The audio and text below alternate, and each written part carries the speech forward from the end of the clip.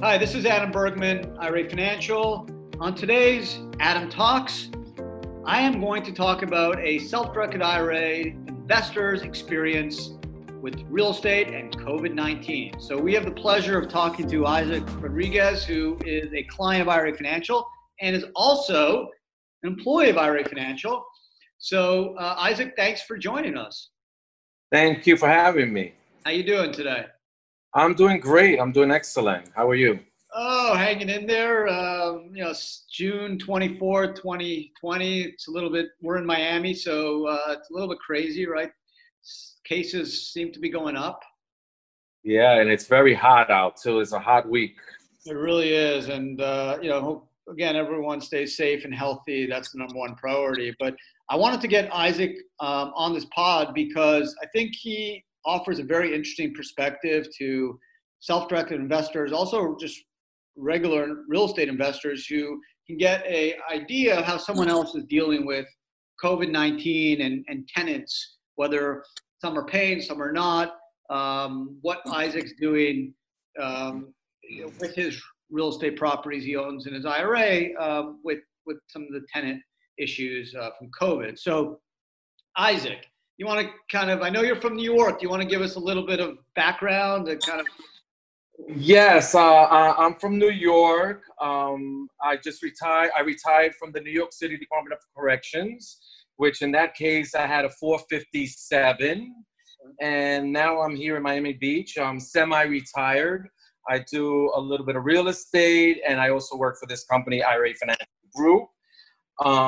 And that's where my experience as a client, a solo 401k client comes in.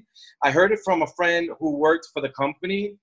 At first, I didn't believe it that he told me that I could take my 457 from my city job and invest it in real estate. And I'm like, yeah, okay. He goes, no, you really can't. So again, I didn't believe it. He also said that I can invest on non-traditional investments. And, I understand why I didn't believe it because I'm preaching to other people the same thing, my experience, and they're like, yeah, okay, but they don't understand it. Right. So they really need to get informed. They really need to get educated, and even when they do, they still, like I said, don't believe it.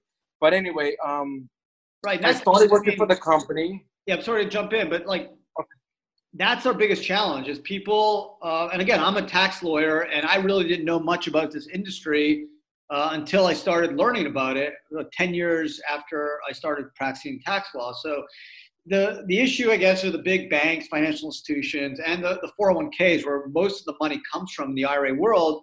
They're focused on traditional investments like stocks, ETFs, mutual funds. So people don't even know that you can do real estate or an alternative asset with their retirement account. So yeah, I think you have a very common perspective where people are told about this and they're like, oh my God, is that actually legal? Like, are you serious?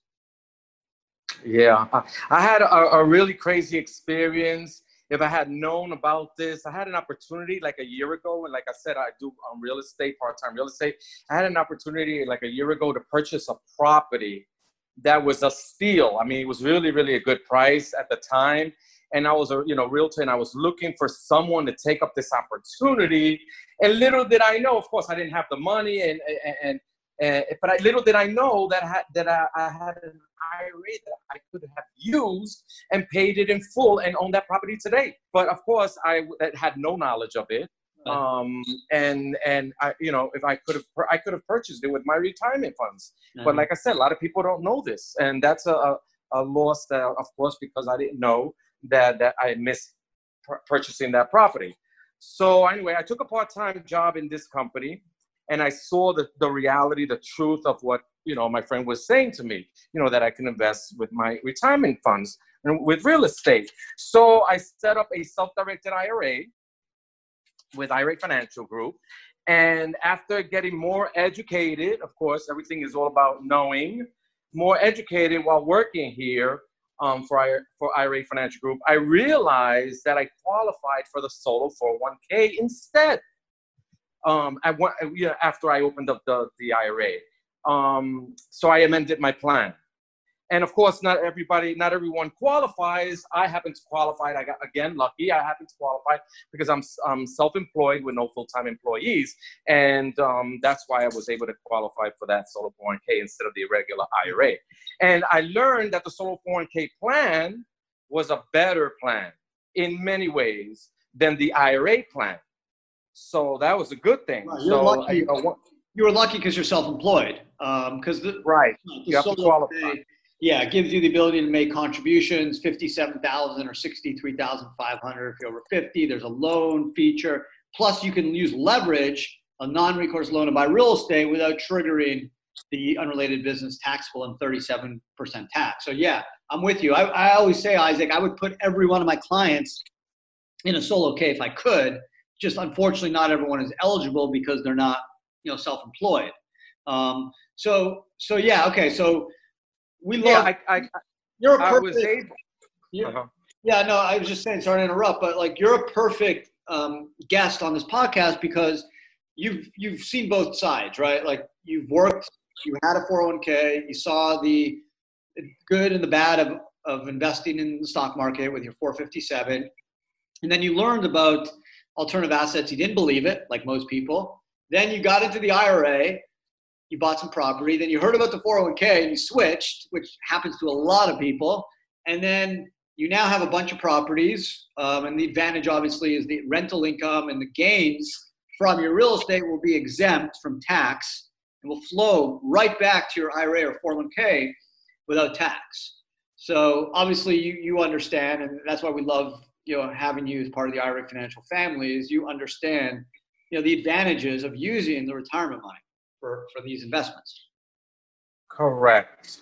And if you have several properties, one property can pay the other property if you're having problems with paying the mortgage, or if you don't have a mortgage, the other property that you paid in full will help the one without the mortgage if the tenants are not paying. For example, I have one property that, the tenants are only paying like half of it. And I have no worries because the residual income from my other properties are going right straight to my solo 401k trust, and I have it to back up the properties that may fall behind because of tenants that may be delinquent. Right. And in case with this pandemic, it's happening. But like I said, you have other residual incomes coming from other investments from your solo 401k that will help that property. Right. So let's back up. So March hits, we got COVID-19. Obviously, the whole world's pretty much impacted. And of course, tenants who some unfortunately have lost their job or they've had their income suppressed now have the responsibility of paying rent. And yes, the government has done, I think, a formidable job offering stimulus through paycheck stimulus, whether it's unemployment surplus or supplement, and also $1,200 kind of stimulation check, which has been very helpful. But you still have tenants that lost their jobs and now are having trouble paying rent. So can you talk to us and all our listeners about what was your strategy talking to that tenant who wasn't able to pay the full rent? Like, how did you go about? Well, it's all about communication. Okay, we are all human, and we all understand there is a pandemic. We all understand that a lot of people lost jobs. So it's about communication. I emailed my tenant, and I said, the rent is due. And he said, yes, I understand. I'm sorry. And we spoke, and we came to an agreement that he would give me half of the rent, and that he will give me the other portion in 2 weeks. So it's all about, understanding and communication, because, when it's self-directed IRAs or solo 401ks, it's not like a regular business loan that you can go and ask the government for money. You do have to communicate with your tenants when it comes to real estate when there is a problem paying the rent. But in my case, I'm lucky enough to, like I said, that I have other residual income coming into my trust that okay, my tenants are not paying me, but I'm covered from my other I'm covered from my other rentals going to my 401k trust that will help this particular property. Yeah. So in my case, I'm safe, in that I think sense. it's a good point. I mean, I think you have just talking to other clients. I mean, a lot of them taking your approach and said, okay, it's a long-term investment. I'm not looking to just flip this thing in a day. I understand we're all human. Things are upside down. Let me work with my tenant. Let them spread the rent over 3 months, 6 months. I'll still get paid, just maybe over a longer period of time. But I want to keep the tenant happy. And that's, helped a lot of self-directed clients deal with this. But it's a challenge, right? I mean, everyone wants to get paid. It's a rental property. You're entitled, you have a lease, you're entitled to get paid. But I think it's important to be human as well. I remember talking to you, Isaac, offline before the podcast started and mentioning, and well, really, you mentioned how fortunate you are that you have income producing properties because you don't have to deal with watching the stock market as a yo-yo go up and down. Like, for example, today, June 24, 2020, down almost 800 points. It's had a good run up the last 6 to 8 weeks, but you're happy, you can count on your rent. You know and you believe your properties are appreciating. You have good properties, are income producing. So can you talk to that, just the comfort you have knowing that you have some good income producing properties? Well, it's something that I know. I know real estate, and it's an asset that you see, and with stocks, it's in their hands on pretty much on the investments.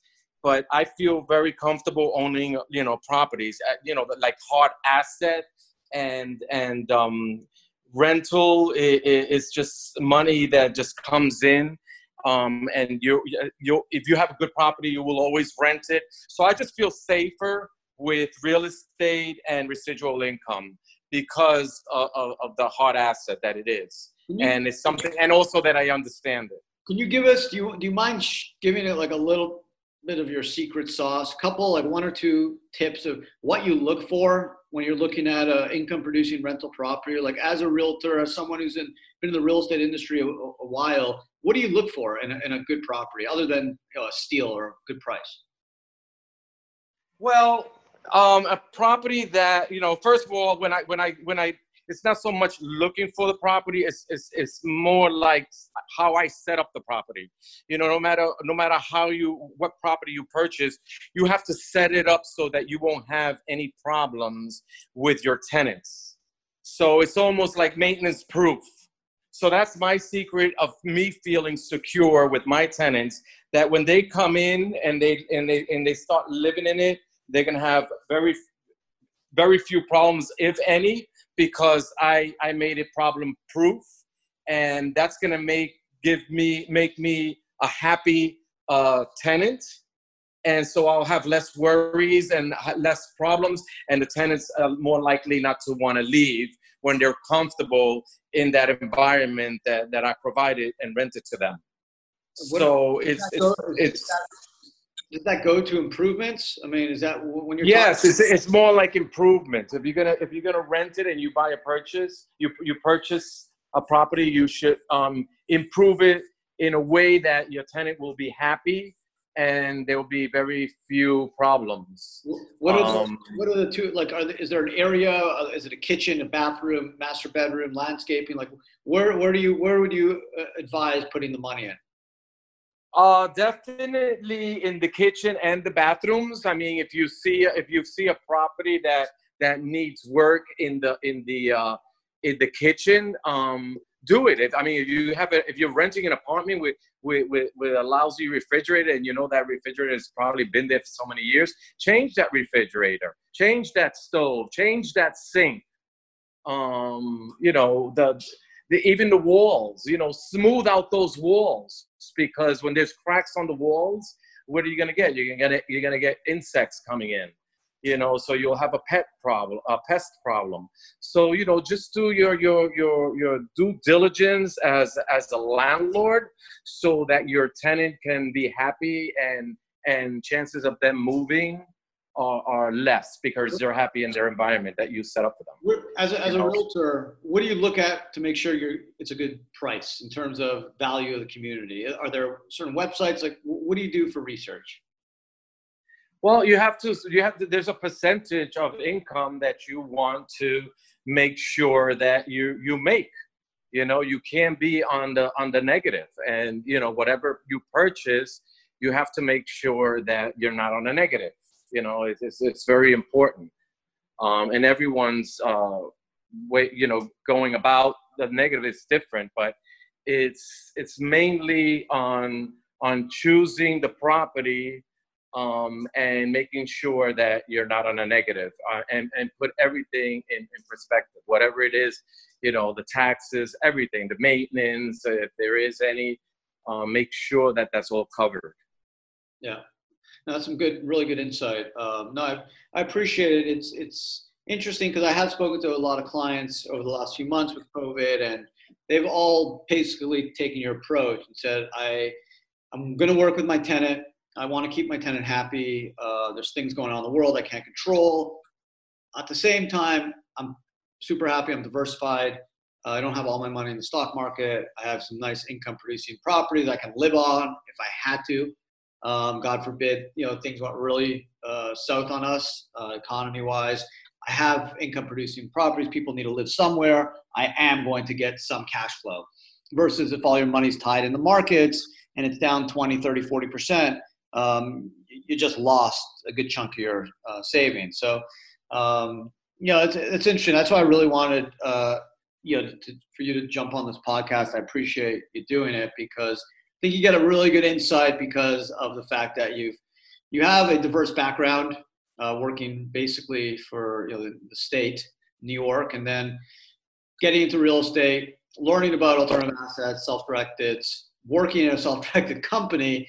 So you're a pretty special, you know, example of how you got to know and valued this industry. So you know, really interesting conversation. Yeah, and I like the audience to understand that it's very important to understand you can invest with your retirement funds, but it's all up to you how well you do it. I mean, you know, research, make sure you do your diligence and investment, because you know the government allows you to do this, but it's up to you on making sure that you invest it correctly. I'm very happy, and more people need to be educated on the subject. Many don't know that they can take their retirement funds to invest in real estate. Of course, there are rules to using the funds, and they can search that, or you can speak about those rules if you like. But all in all, it's a really, really, really great tool that the Congress, the government has allowed us to use. I mean, let's put it this way: I didn't have the funds. If I didn't have this retirement that I saved, this 457 from my previous employment, I wouldn't be a landlord today. Right. So, and if I didn't know, I still probably wouldn't have been a landlord. But of course, once I knew, I took the advantage and did it. So it's very important that people are informed of this great. Yeah, I mean, and I know in your cases, I know we've talked about your properties. Like, you're going to make a nice bundle of cash down the road when you sell these properties. Plus, you got cash flow flowing, and obviously, there's no guarantee, right? If you bought 2 underperforming properties in a wrong area, clearly it would be a bad investment, just like if you bought Enron or Lehman Brothers stock. Things aren't guaranteed, but you're right. Exactly. You have a hard asset. You can touch it. It's worth something, especially in a pandemic when people still need to live somewhere. I think it's valuable. So, I want to thank you, Isaac, for jumping on this podcast. I know you got a lot of stuff going on. But I appreciate it because I think you offer very interesting insight into dealing with tenants in a retirement account, COVID, living in Miami where we're seeing a spike right now. So we'll see. Do you expect your tenant? The last question I'm going to ask you is, have you seen things stabilize, or do you expect more friction with tenants down the road? I see it a little more friction with one property, not so much with the others. Just one property. Where you're still going to work with. It's the one that I'm speaking about, because of their employment. They're in the restaurant business. So that's my concern. Oh. You know, the hospitality business, I would say. So that's my concern. And the hospitality right now is very iffy, and maybe on the second wave can close down all the restaurants. So it's going to depend on that. And again, like I said, you know, there's not much I can do about them except to communicate with them and work out whatever we can. But because I invested correctly, and I'm still getting residual income coming in that can help this particular property, I'm good. So that's why I say it's very important that people, you know, invest correctly.